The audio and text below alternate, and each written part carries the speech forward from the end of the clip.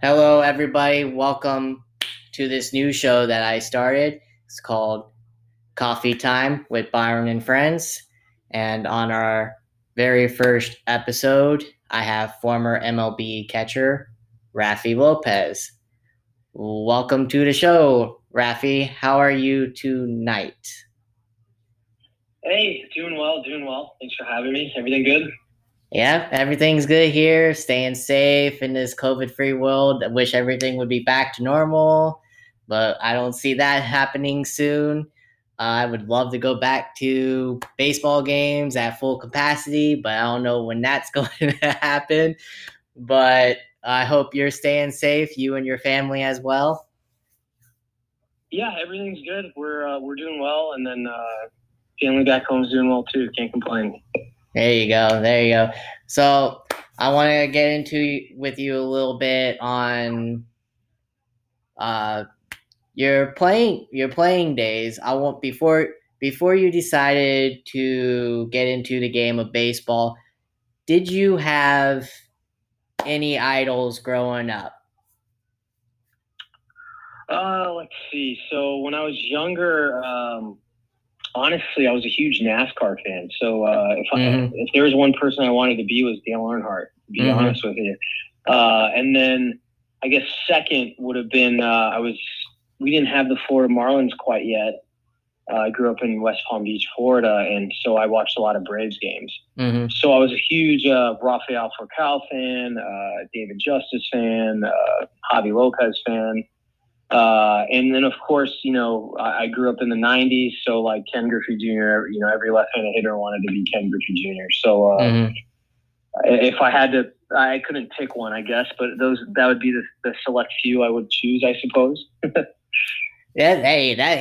That's a awesome list of players right there. I know when I was growing up, that's I mean when I wanted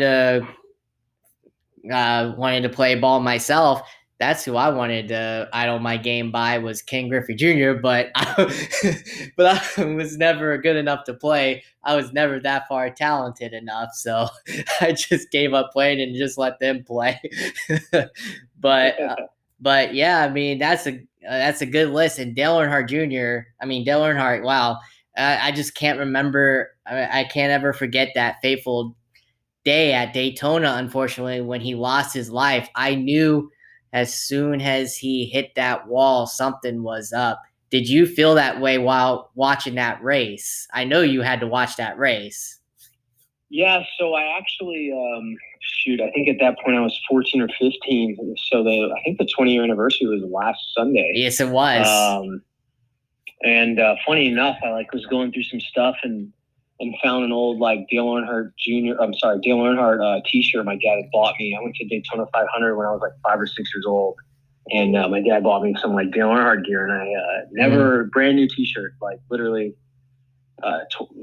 almost 25-year-old T-shirt that my dad had mailed up to me saying hey, look what I found in the storage unit, and so I was rocking that last Sunday, but I had started the race watching it, and they're long races, and I remember my buddy, I was at his house watching the race, and he got a little bored of it, and I was like, all right, yeah, we can go do what you want now. We've watched 2 hours of this race, and I'll never forget, I was done hanging out at my buddy's house, and here I'm 13 maybe, and I got a call from my mom. My mom calls my neighbor's house and spoke to his mother and said, hey, can I talk to Raph? And I was like, she came and got me and said, hey, your mom needs to talk to you.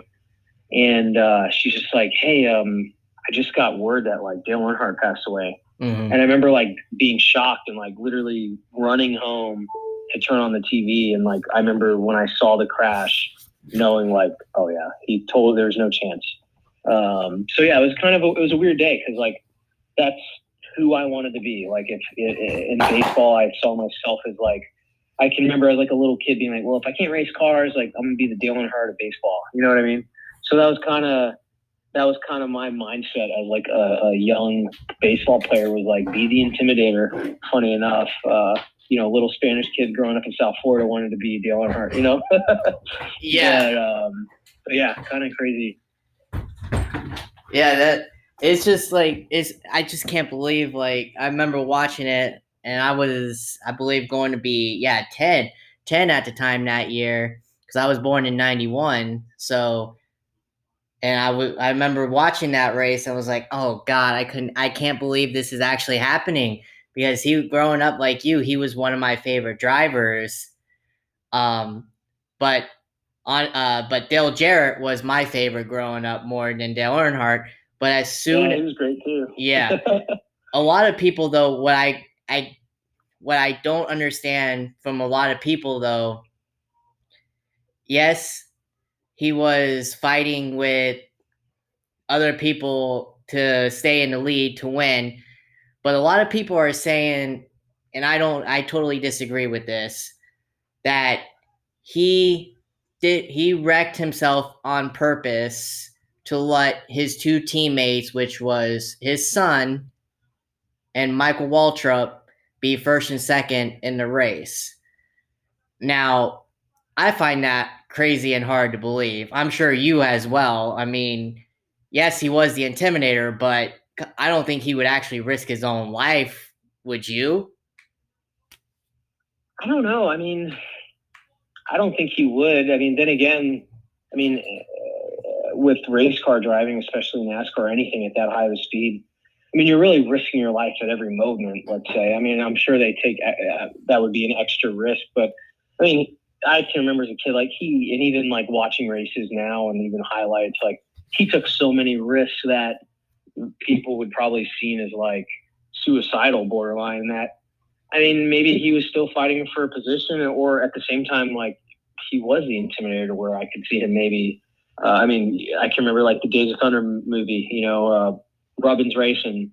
So I mean, I could see him maybe rubbing some fenders there and some side panels to try and help out someone else. But I don't think he ever would have tried to purposely crash, to help somebody. But I could see him maybe giving a little rub or a little bump to slow him down for sure. But I mean, sometimes things when you're doing high risk things, bad things happen.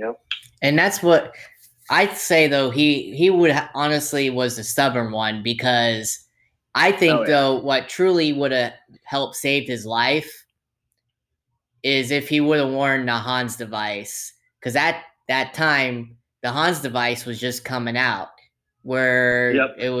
it was going to protect the drivers and he refused to wear it. So honestly, I think if he would have worn that, he would still be alive today.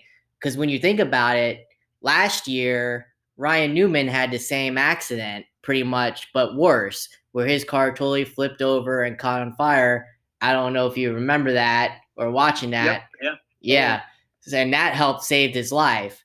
So, do you think if he would have worn that, he'd still be alive with racing to this day? I don't know if he'd still be racing, but I think he'd definitely still be alive.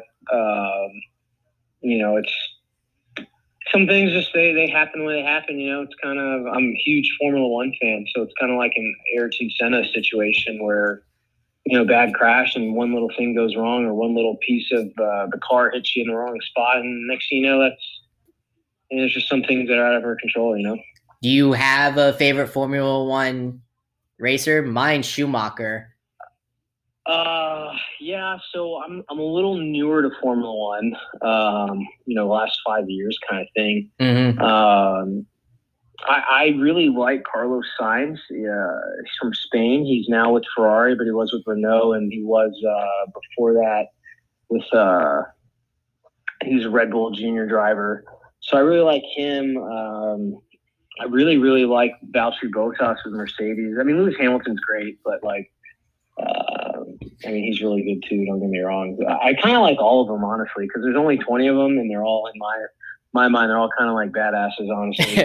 I mean, just saying it, it's pretty fun. I have a little like racing simulator with force feedback and pedals and all that, and the paddle shifting, and that's kind of my way to still get the feeling of like the same feeling I got when I played baseball, is doing some simulated Formula One driving, and it's so cool. I just I'd give what I'd give to have one lap in a Formula One car. Put it that way. I know, right? I don't blame you on that. I would love that.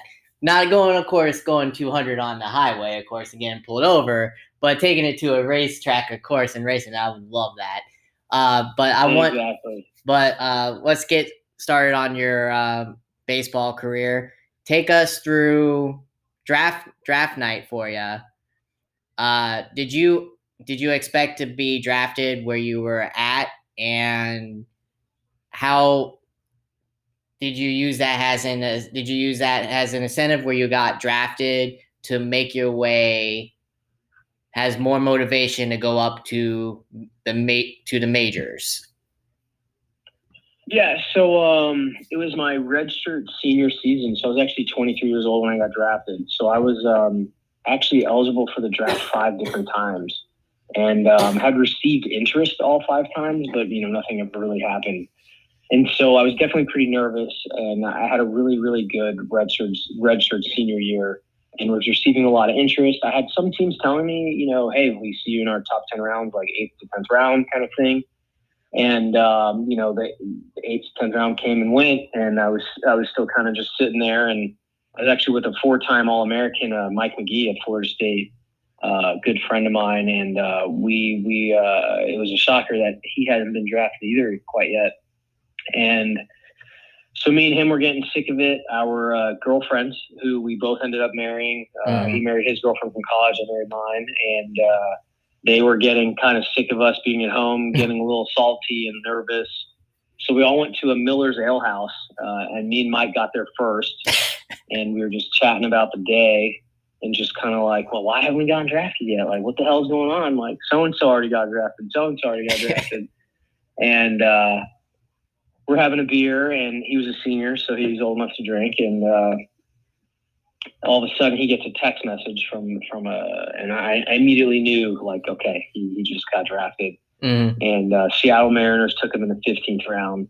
He's like, dude, I just got drafted, like Seattle Mariners. I was like, oh my God, that's great. And I remember shortly after, another Lopez came on the board, and then it wasn't me, it was a different guy. And then the next round, I then got a phone call. So we were actually at a Miller's Ale House having a beer together, and our girlfriends, who were both in our wives, showed up right after because they were on their way there. And so we pretty much got drafted at the same time, while freaking out and worrying about the draft. And then our girlfriends, who then ended up marrying, like, showed up pretty much simultaneously right after. And so it was a nerve-wracking day, but like, it couldn't have really ended any better. We were having beers with friends and having a little fun, and we all relaxed after that and went out for a good time after. That was draft day. Yeah, that's a crazy draft day. I would have loved to have that, especially I mean, you can't go wrong in a Miller's Ale place. Come on, you can't go wrong there. Yeah. But who do you remember in that draft? Are there any names still playing currently on major league teams that was drafted before you, still on active rosters now? Yeah, so I mean, just with the Cubs alone, I was the first round pick that year was Javi Baez, and Daniel Vogelbach was the next pick, second round. And I remember Zeke DeVos was third round. He didn't end up making it to the big leagues, but we played Double-A together with the Cubs. And he went to Miami, so we were actually rivals. And so we played against each other for 2 years in college against each other, and then we were teammates for 3 years in the minor leagues. Fourth round was Tony Zick. I think he still bounced around the big league somewhere. Closer for Louisville. Fifth round, I don't remember. Trying to think who else was that draft. I honestly don't remember much else from that draft. I mean, a few names, but not anyone who made it to the big leagues. Or if they did, they're not in the big leagues now. We're not playing. A good friend of mine, he's still playing. He was what round was 20th round pick with the Cubs, John Angioli. He's gotten a cup of coffee. He just signed with the Padres recently. But yeah, we had a lot of players that draft. 2011 draft was a decent year. I believe Stroman was that year. Marcus Stroman was that year with a different team. Brad Miller was a big first round pick. Golly, I can't even remember anymore. It's 10 years ago. It's 10 years ago now. But Yeah, wow, yeah, that's there's some hard to definitely good believe. players. I remember just from my class going to instructs and being like, there's some good players here. And a good amount of them made it to the big leagues, and a couple of them are all-stars. So, yeah, it was pretty cool. God, it's hard to believe, isn't it, when you look back 10 years, that's when you were drafted. That's crazy, isn't it? God, how the years have flown Yeah, by. it really is. I mean, I'm 33 now, and to think, these 18-year-olds who got drafted are now, 27, 28. And I mean, to think Javi Baez is now, 28 years old is in my mind kind of insane, because I can remember just, we came up in the minor leagues together with the Cubs, and, I can remember him his first day at the field during instructs and just watching his batting practice and arguing with coaches, why don't you teach us to swing like that? And, now everyone's trying to teach everyone to swing like a Javi Baez, like get the ball in the air. Yeah. But, 10 years ago was no, he's, it's natural. And a lot of it is natural, but now you got everyone leg kicking and bat tipping and trying to hit the ball the same way he does. Yeah, exactly. Yeah, it's crazy to think 10 years ago being in Arizona in 120-degree heat in October with, guys like Javi Baez, just you just knew looking at him he's going to make it to the big leagues and be an all-star, quite honestly.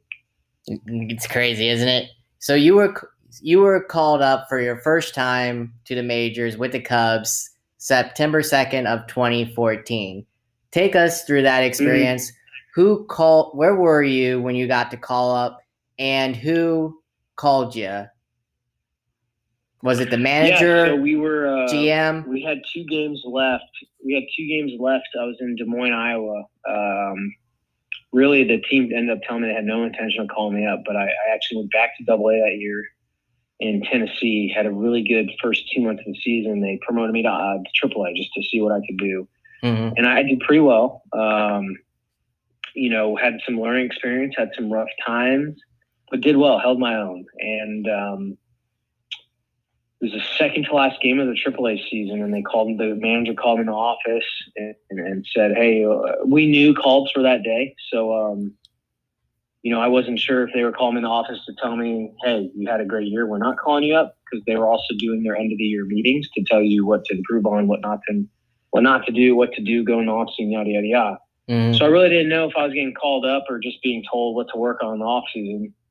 And manager called me in the office with other coaches, and he let me know. My father was visiting that weekend, which was really cool. And I remember walking out to the parking lot.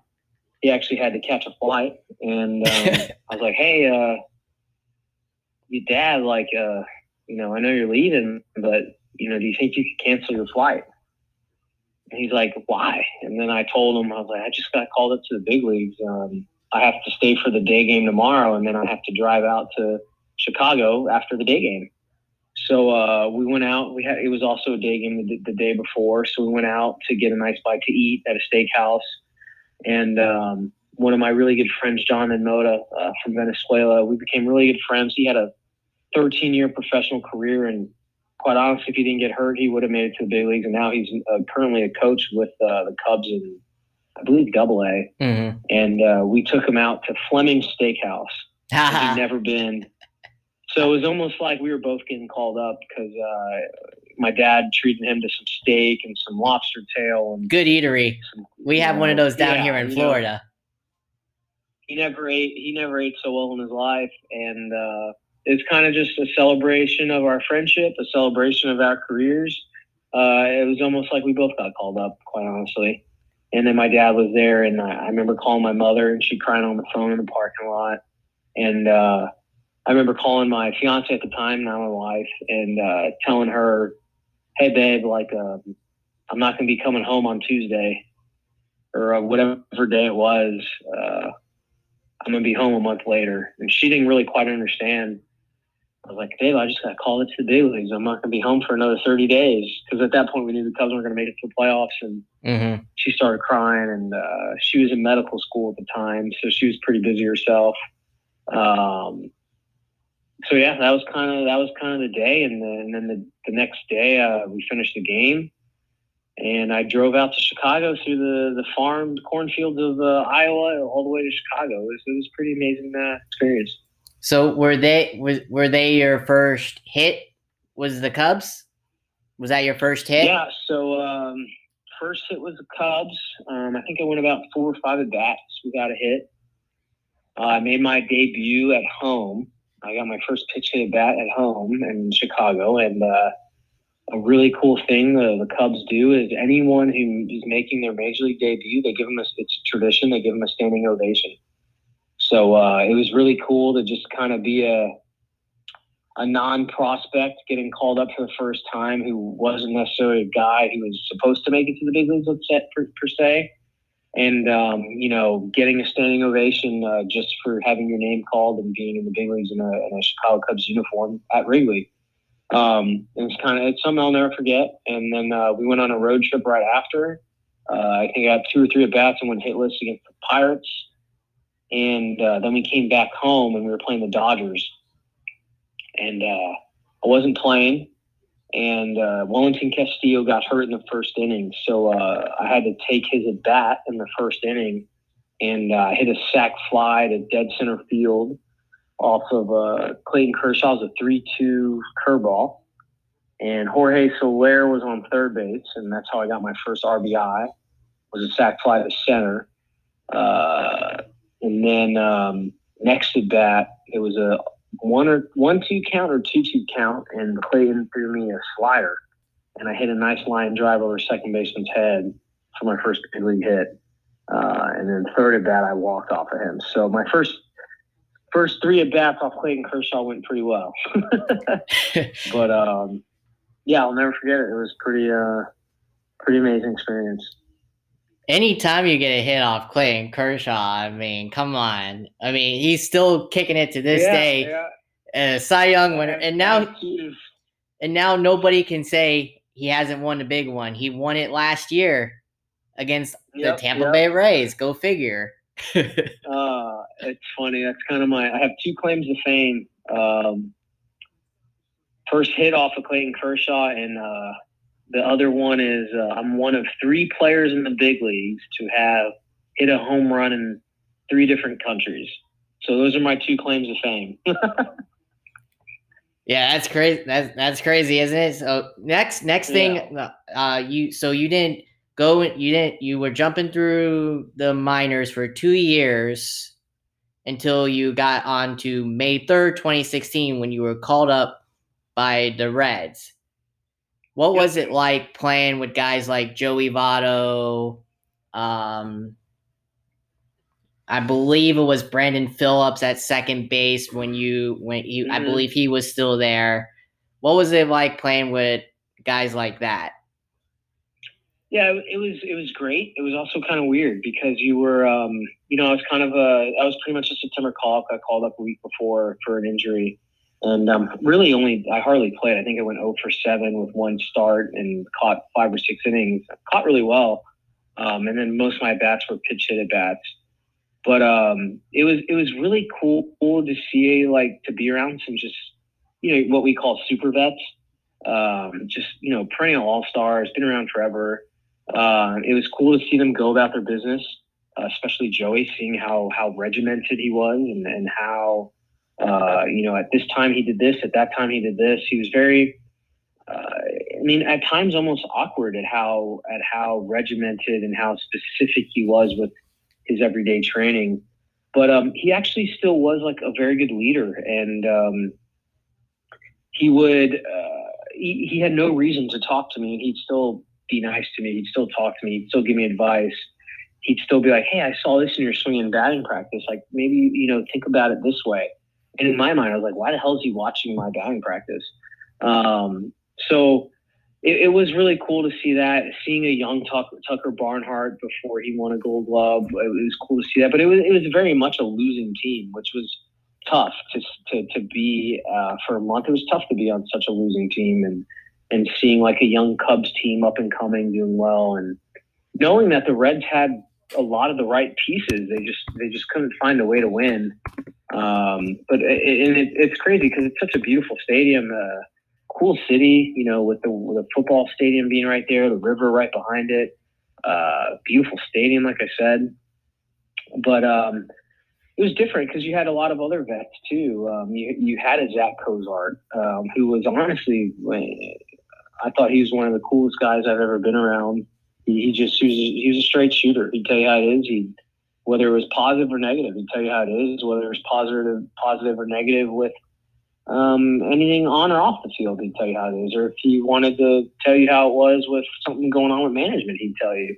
So it was cool to be around. I mean, it was a shame I didn't get to play more, but it was a really good learning experience for me because I did spend a lot of time in the bullpen just warming up relievers. So I was able to just spend time with people in the bullpen and see how they work and see what jokes they like and don't like and how they like to be warmed up, how they don't like. So I was actually able to learn a lot just from literally being a bullpen catcher for that 6 weeks, taking that into my next year with the Blue Jays and the Padres the following year. But it was really cool to be around some guys like Joey Votto, Brandon Phillips, just like, for a guy like me who's really a nobody big leaguer to share the same locker room, share the same cage. It was just really cool. Yeah, now you mentioned the Blue Jays as one of your teams. February 27th, you signed with them, and then on August 4th, you were called up to replace Miguel Montero. God, I remember him. And you hit your first home run in a 7-6 win over the Rays. Take us through that experience when you hit your first home run. Yeah, so I mean, that whole year was kind of scary. I didn't sign until mid-February. It was even later, only a minor league invite. Went into spring training where they're like, we might have a spot for you kind of thing. So honestly, I kind of thought that was I may not have even made it to that year. I honestly thought no matter how well I did, I was trying to be positive, but I honestly thought no matter how well I did, I was probably going to get cut at the end of minor league camp. That was kind of what I thought would happen. Mm-hmm. But I had a great spring training. I was really trying to help the young guys and their experiences and trying to help them get better. And lo and behold, they called me in the office. They said, hey, you may not like this, but we have a job for you. You're going to be the backup in Double-A. Take a day or two to think about it, and but you have a job in Double-A. And I immediately said, I don't need to think about it. I'll do it. I'll take it. They're like, you're only going to play once every 3-4 days. I was like, I don't care. I'll take it. And so I did. I was in New Hampshire for Double-A that year and had a phenomenal first month. And even though I was a backup, the starter got hurt. Reese, what's his last name? Reese McGuire. Oh, yeah. Big prospect. Yep. Yeah. We know. We don't have to mention it. Yep. But backed him up. He got hurt, and I was able to get a few starts. And then a month into the season, they called me up to AAA, and just had a really good year, my best year in the minor leagues, honestly. And Miguel Montero got hurt, and they gave me a call, and was pretty much the starting catcher for the Blue Jays there for a little bit. And struggled at first with hitting, but I was catching really, really well, and we were winning some games.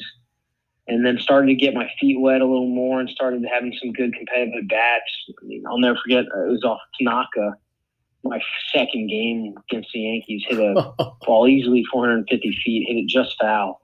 And I tell you, if that ball went fair, I feel like my whole career would have changed. But next week, same thing, hit a ball just foul into the upper deck, and I was like, man, something's got to go my way. So got a couple base hits. We ended up going to Chicago and had a really good series until the last game, and pretty much it was my fault. Kind of blew the game defensively. Cubs ended up having a walk-up win, and we had an off day the next day going to Tampa. And I was pretty down. I could tell my teammates were, definitely looking at me a little differently for screwing up that game, except for a select few had my back and were encouraging me. And was back in Florida where I grew up, had my father there, had my high school coach there, had a high school assistant coach there, had one of my high school teammates there who ended up passing away a couple of years ago. And it was also a year I had lost my mother as well. So the previous off season I had lost my mother. So it was a very emotional trip going back to Florida. And it was I can't even remember if it was a change up or fastball away and kind of just actually. So the ball went out and literally I'm about to round second base, and right when I hit it with my foot, there was a crack of lightning and thunder. And I remember thinking this is kind of weird, and I remember hitting home plate and just kind of looking.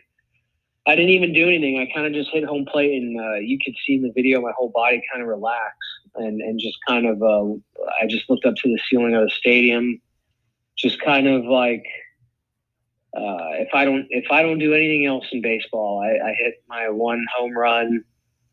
I did it. In my mind, and that was all I kind of needed, was just to hit one home run in the big leagues, and I'd be. Not that I'd be complacent or anything, but I'd be happy. I'd be content with my career, especially the last year prior to that at bat, with what had gone on in my life. It was kind of like, okay, this is all I need. Like, if nothing else happens in the big leagues, if I never play another game in the big leagues, this is all I needed. Everything else is a bonus. So it was kind of that attitude. It was really just I don't know how to explain it. It was almost a spiritual event in my mind. And now we go to the most favorite, because we talked about this before on my old show. Next team you play for is my San Diego Padres. Yeah, they're looking good this year, huh? Oh yeah, we'll get into that soon. But they're reaching into the pockets for some players. They are, and doing some trades and all that. Yep, it's looking good. It's looking good. But and I'm excited. I'm sure you are too, because you said it yourself, you're still a Padre fan because you spent most of your time there. You had most of your bats there. If I can remember one we talked about before, I can vividly remember when you went down in Mexico, you hit a tremendous home run. I remember it, but I forget what inning it was in. It was like one of the only runs scored in that game. Your home run. I really remember that game. I saw it, but I just can't. Am I somewhere in that ball field? I know you were there. Yeah. That was. I'm definitely excited to see. I mean, am I a little salty? I'm still not playing, and maybe not with the Padres. Yeah, sure, but I'm definitely excited to see how the Padres shape up against the Dodgers this year, and excited to see those competitive games, and I think it's kind of perfect timing for the Padres in the sense that the Dodgers just won the World Series, so why not take on the best team right now? But I'm definitely excited to see how the Padres do this year. You know what I mean? It's definitely it's a big year for Hosmer. Third year into his contract. You got Manny, obviously, and then seeing Tatis get that deal, how he responds to the pressure of that contract. I mean, that's a big thing. Is when you sign a contract like that, there's some pressure that comes with it. So I'm excited to see how they do, and especially now with kind of the old school uniforms. The Browns back. Mm-hmm. So I like it. I mean, that was my favorite jersey to wear, was the Brown jersey. And I still rock it. You know what I mean? If we go to a friend's house, I'll wear my Brown. There you go. My Brown Padres jersey unbuttoned. And I'm like, I don't care if I look like a jerk. Like, this is my favorite jersey.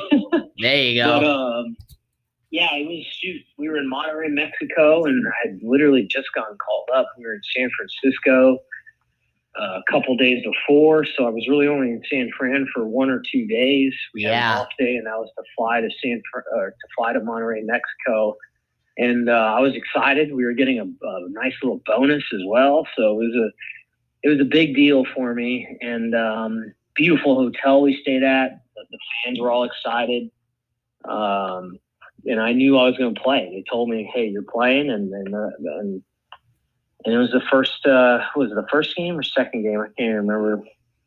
It was a close game. It was a second game. It was the second game. Second it was a close game. Yeah. I tell you, the first game kind of got blown out with. Well, not blown out, but the first game didn't go well. Right. But yeah, it didn't. I can remember not thinking I was going to be in the lineup, and then they told me like, "Oh, you're up here. You're going to play." And it was Walker Buehler pitching, and I was like, "Great, you know." Oh yeah. 97. And first at bat, I think I struck out. Second at bat, I lined out. And I was like, well, this can't go much better hitting. I mean, line out on Walker Buehler is always nice, but close game, obviously. And yes, I do remember now. It was, now you said that. Yeah, the first game, remember, unfortunately, was the no-hitter. Brian Mitchell. Yep, the combined no-hitter. That was the first game. I forgot about that. That was the first time I did no-hit. Yeah, I forgot about that. And then the second game was when you guys came back and won on your home run. That was the key play. Yep. I remember, I think it was in the 6th or 7th inning, you hit that home run. Something like that, somewhere around there. Yeah. And that was the ending of that game. That was like the last run scored. Yeah, it was 7th inning, I believe. And Christian Villanueva was it's amazing how things in life circle back. Christian Villanueva was on base. So just to give you a little background on Christian Villanueva, he was with the Rangers as a prospect, got traded to the Cubs. He got blocked by Chris Bryant. He was supposed to be the next third baseman for the Cubs, and then they drafted Chris Bryant. Yeah. So Christian and I, we played together in high A, double A, and triple A, and the big leagues with the Cubs. I'm sorry. High A, double A, and triple A with the Cubs. He did not get called up with the Cubs, so he ended up getting hurt. And then the next year, he's playing with the Padres, and I happen to be with the Padres. So a guy I had played with and actually become friends with, he's now playing in Japan. And he's also from Mexico. He's from Guadalajara. And we became pretty close. And he just happened to be on first base, I believe, for that at-bat. And Josh Fields was pitching, high spin rate guy, liked to throw up in the zone. And it was either a 3-1 count or 3-2 count. I think it was 3-1. And he had a little cut in his fastball. So I kind of had a feeling that he'd try to come in, but I also knew if he went away that the ball would cut back to on the plate.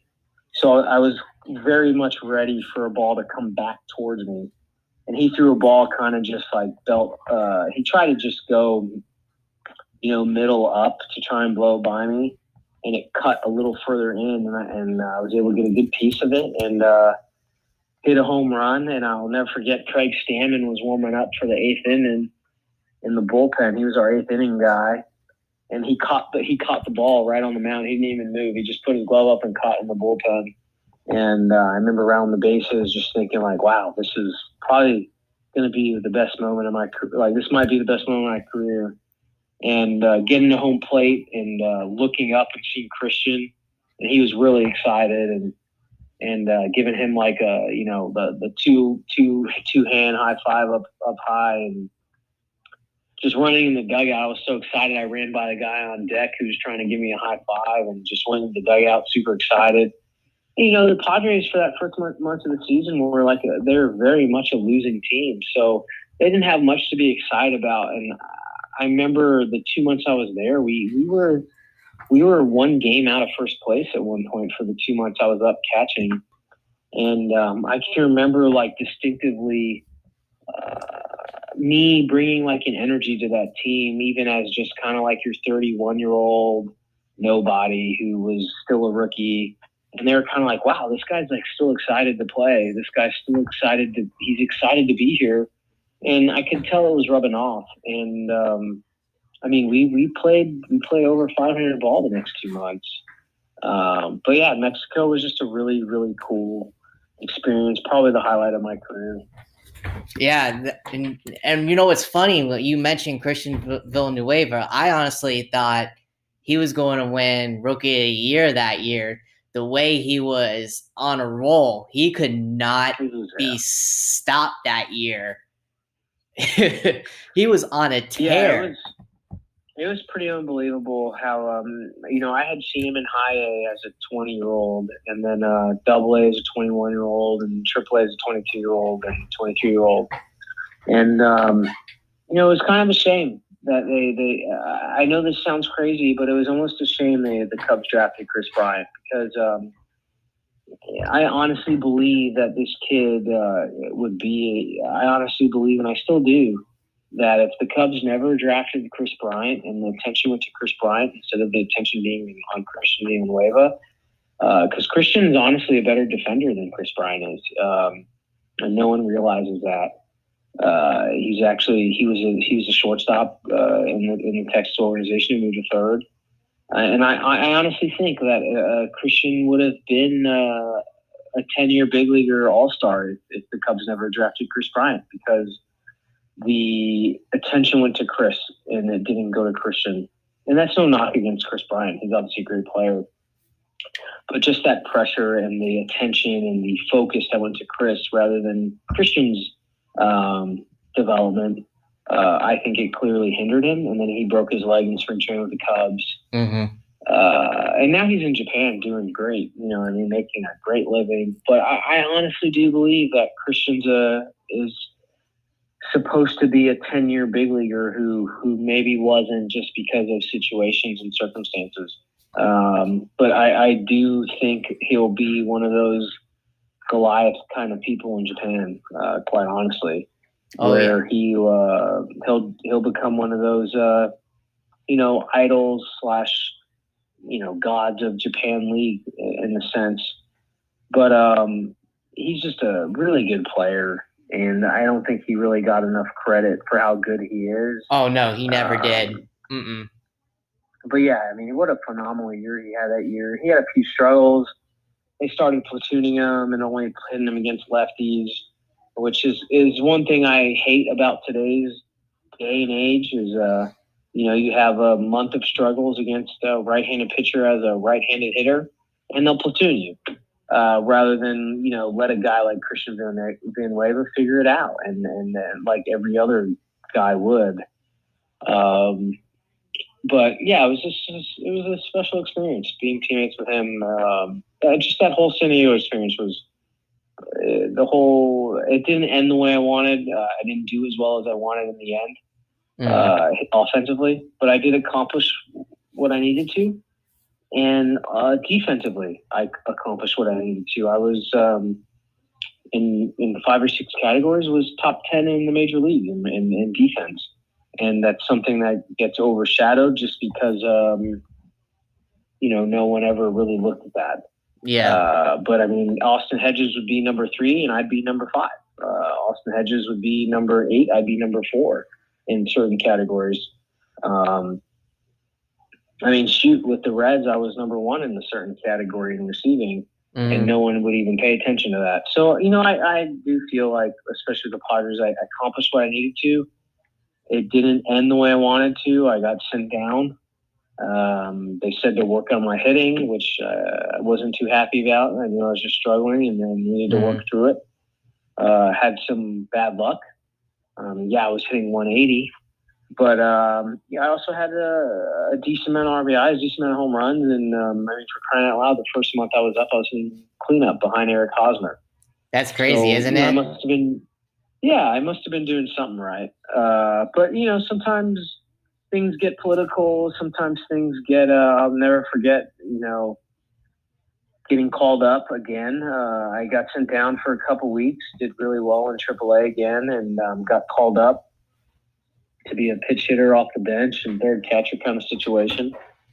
And after like a week, they sent me back down, and they had just traded for Francisco Mejia. They traded Brad Ham. They traded a few really good pitchers. And at that point, I remember us being a few games above 500 when I got sent down. And the month I was gone, they went something like, 5-20 or something crazy. And I was like, wow, that's pretty unbelievable that, I've been gone a month and we went from a over 500 team. I remember it was the first time in 6 years or something crazy that the Padres had been winning over 5 winning over 50% of their games for 2 months straight. And I got sent down. And I was like, guys, I know I'm struggling, but we're winning. And they're like, well, you need to work on your hitting. You need to work on your hitting. And a month later, get called up, and they went from 1 game out of first place to 10 under or something crazy. And I get called back up to Philadelphia, which was a great experience. My brother came to visit me. He was living in New York City, so he took a train down to Philly. And we get our own bedroom, so I specifically asked for 2 beds in the bedroom, and my brother was with me the whole weekend. It was really cool. And we had a couple rainouts, so I was able to go get dinner with him and go shopping and hanging out. And at the end of that series, they sent me down, and I was like, guys, with all due respect, I know it's a team effort, but when I was catching every day, we were winning. We were doing really well. Mm-hmm. And I'll never forget being told, you're right, but we're not trying to win right now. And I remember from that day on, I just saw baseball kind of differently. That, it was almost as if for those 2 months I was up that we were winning, that it didn't mean anything, because it was, if anything, it might have hurt them from getting the first round pick that year. Mm-hmm.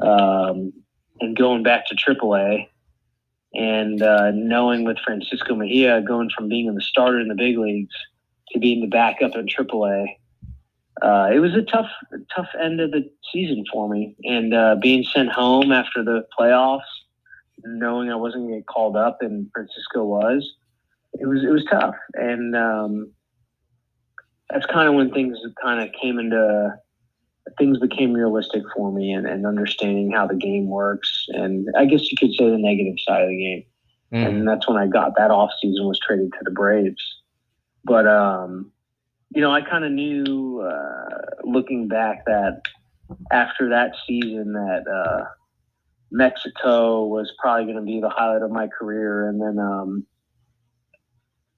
it's just funny how things work out. But at the same time, I'm home now, and I'm with my wife, and we have a beautiful home. We have we're hopefully start a family soon, and mm-hmm.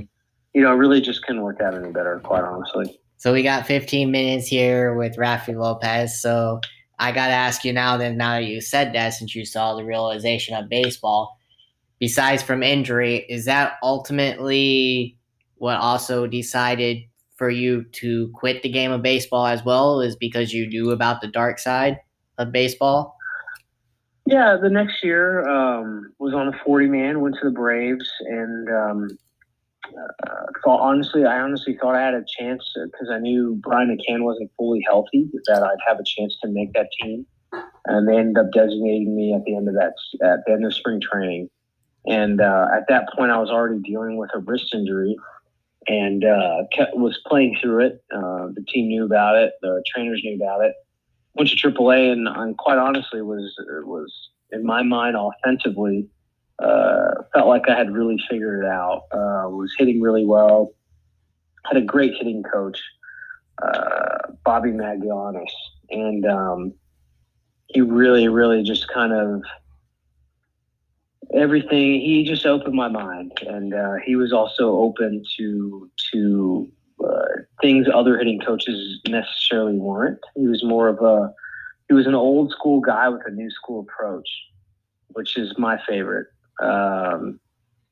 And I was honestly off to the best start of my career I'd ever had, and was playing probably the best I'd ever had, in circumstances that weren't necessarily the best, quite honestly. Mm-hmm. And I knew I was playing through an injury. I was told it was just tendonitis. And one day I was playing, and then we were in Charlotte, North Carolina. We were playing AAA White Sox. And my wrist was just killing me the whole day. Mm-hmm. And actually, my last at bat in the ninth, had a bad day, struck out 3 times. Quite honestly, thought I was going to strike out a 4th. And a guy, I don't know what he was thinking, but he threw me a pitch right down the middle and hit a line drive base hit for a single. Really, just really hit the ball hard that last at bat. And kind of knew right then and there something was wrong. It was more than tendonitis, and went back to the room. a guy had just gotten sent down and was asking. He trusted me a lot as a catcher, and he invited me to his room for some whiskey, and he was like, "Hey, what did you think I was doing wrong?" And I told him, I was watching the big leagues compared to now. This is what I see different. And I can remember trying to show him what was wrong, and I couldn't do it. My wrist was hurting too much to show him like what he was doing different with his delivery and the way his arm action was and the way he was finishing his pitches. And I kind of knew then and there something was wrong, and woke up the next morning in a lot of pain and went to the ball field and thought something was wrong. And we figured out I had like a dead bone in my wrist.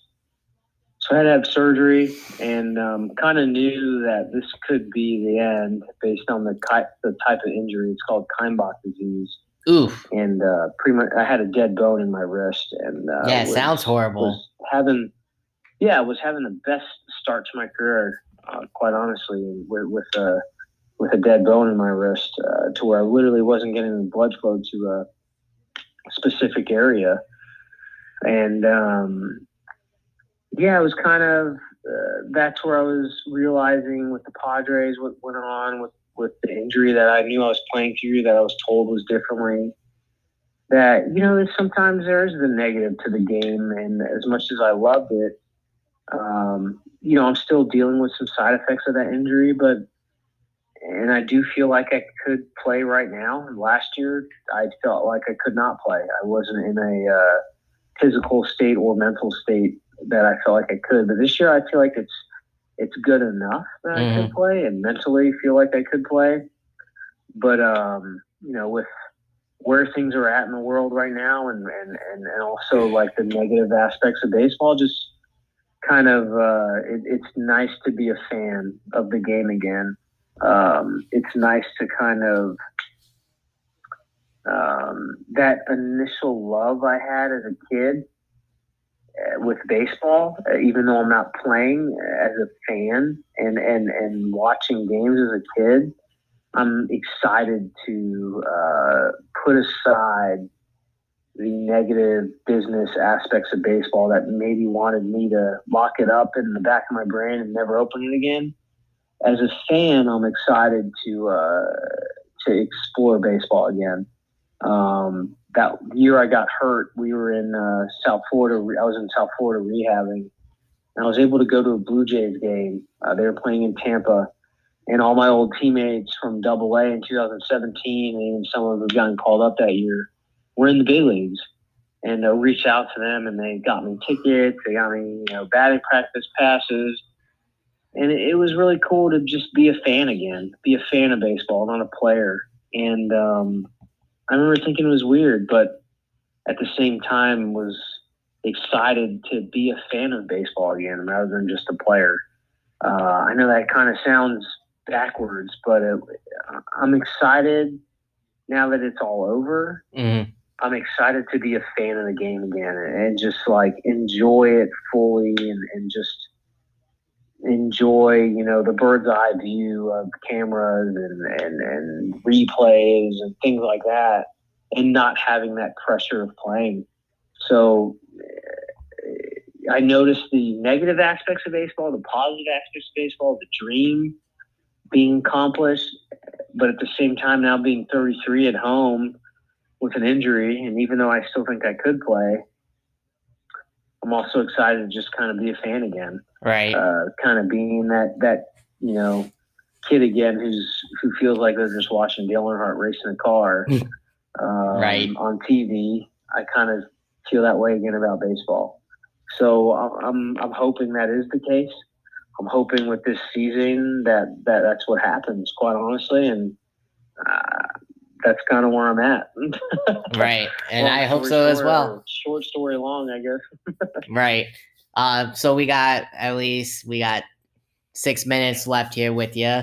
Now that you mentioned, of course, the Padres, I gotta ask you in the 6 minutes we have left, where do you see them going this year with the new additions of Snell, Darvish,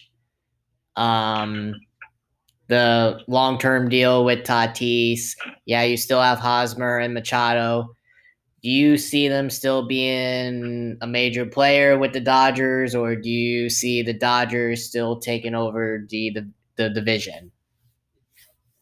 If I was a betting man, which sometimes I am, um, I would I would bet on the Padres winning the World Series, and if they, let's put it this way, if they don't win a World Series in the next 3 years, it's a bust. Mm-hmm. Because at that point you got Hosmer going into his 30s.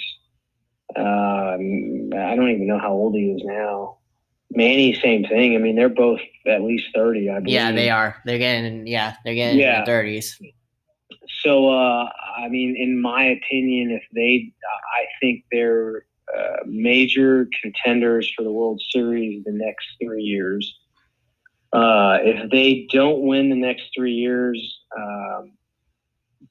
it's a bust, in my opinion. So I personally see them as winning the World Series in the next 3 years. If they need to, at the bare minimum, get to the World Series. And where I see it, I quite honestly see it as them taking kind of the LA Dodgers route to winning, where, they're, NLCS losing, NLCS winning, getting the World Series losing, getting the World Series again losing, and then getting the World Series again winning. I kind of see that route as a fan, as a player. I could totally see that. That's what I would see. Golly, do I wish they has Kirby Yates re-signed, or what's going on with Kirby Yates? He signed with another team. He signed with I believe he signed back with the Angels, his former team. Damn. I would have loved to see them keep Kirby Yates. I would have too. Maybe the most underrated pitcher in baseball, and that's not. I don't think I would find anyone who would disagree with me on that, who actually pays attention to baseball. He is single-handedly, he is outright the most underrated pitcher, and I will call him elite closer in baseball. I agree with you.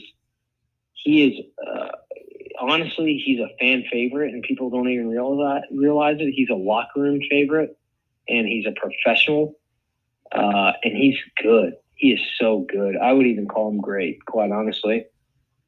And I wish, quite honestly, if the Padres kept Kirby Yates and just paid the man, they'd win the World Series next year. Yeah, I agree. Without Kirby Yates, I don't know. I mean, starting pitching is great. Don't get me wrong, but you still need somebody to finish the game. Mm-hmm. In today's day and age, starters don't go 9 innings. They just don't. They don't. You need your guys. Nope. And I think Kirby Yates would be your Padres fan favorite, quite honestly, and would also be your really good World Series closer. Oh yeah. So that was a little upsetting for me. That if anything, I know it sounds crazy, but that's what makes me cautious on the Padres winning the World Series is not re-signing Kirby Yates. Yep. I know they've signed some other guys. I know they got other dudes, and they're going to have a good pitching staff, obviously. But you've seen the World Series. I mean, Clayton Kershaw sometimes only goes 4 or 5 innings in the World Series. You got to depend on other people.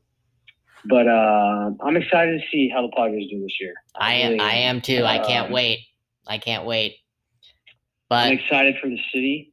I'm excited for the stadium. I'm excited for the colors. Quite honestly, if I could choose a time for the Padres to be good again, it'd be no better time than them wearing brown again. Quite honestly. Exactly. I agree. Yeah. So I'm excited to see how the season goes, and I think you're going to see a lot of good games between the Padres and the Dodgers, and I think it'll line up to be a pretty damn good season. Definitely, and I agree. But awesome. I definitely appreciate your time, Raffy. It was awesome as always, just like before. I definitely want you again as many times as you would love to come on. I mean, you've been a great guest, just like all my other guests have been. But I'd definitely love to have you on again for sure. Yeah, no, this is great. I love it. It's nice to kind of be open and honest about baseball, and talk about the past, present, and future, and it's a lot of fun for me. So I appreciate it. No problem. Anytime. Stay safe out there, you and your family, and you have a good night. You too. You too. Have a good night. You too. Thank you. All right. Bye. Raffy Lopez, everybody. I'm going to close the show now. This was Coffee Time with Byron and Friends. Have a good night.